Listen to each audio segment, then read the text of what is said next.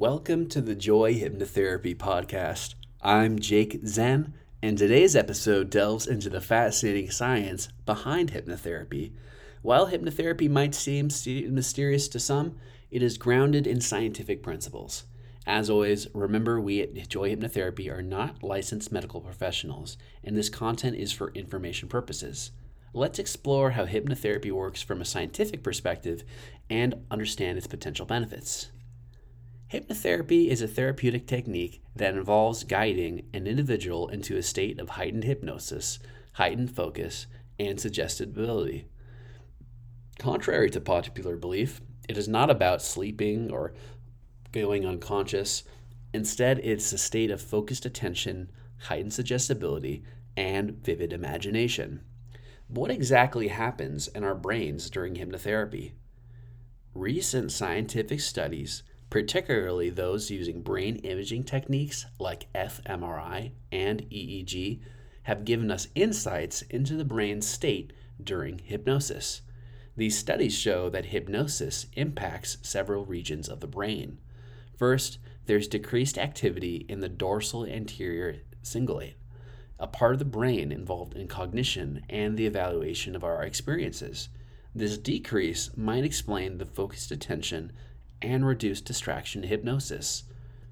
Another significant change occurs in the parts of the brain involved in daydreaming or task-unrelated thoughts. This shift might explain the state of heightened imagination and suggestibility in hypnosis.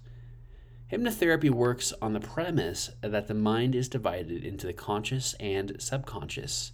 The conscious mind is our aware, rational part, while the subconscious is a reservoir of feelings, thoughts, and memories.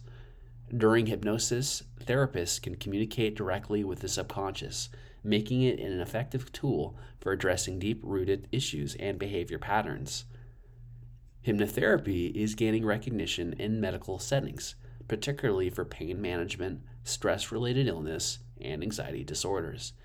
For example, a study published in the Journal of Pain showed that hypnosis effectively reduces pain associated with conditions like arthritis and fibromyalgia.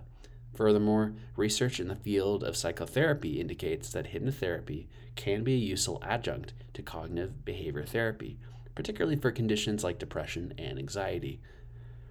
One of the key aspects of hypnotherapy is its ability to change behavior and thought patterns. Through techniques like suggestion and visualization, a hypnotherapist can help embed new positive ideas in the subconscious. This can lead to changes in behavior, thoughts, and even physical states, such as reducing the perception of pain or alleviating symptoms of anxiety. While hypnotherapy has shown promising results in various areas, it's important to acknowledge its limitations. It's not a magic cure-all, and it may not be effective for everyone. The success of hypnotherapy depends on various factors, including the individual's openness to the process and the skills of the therapist. If you're considering hypnotherapy, it's crucial to seek out a qualified and experienced practitioner. Look for certifications and form reputable hypnotherapy organizations, and ensure that the therapist's approach aligns with your needs and comfort levels.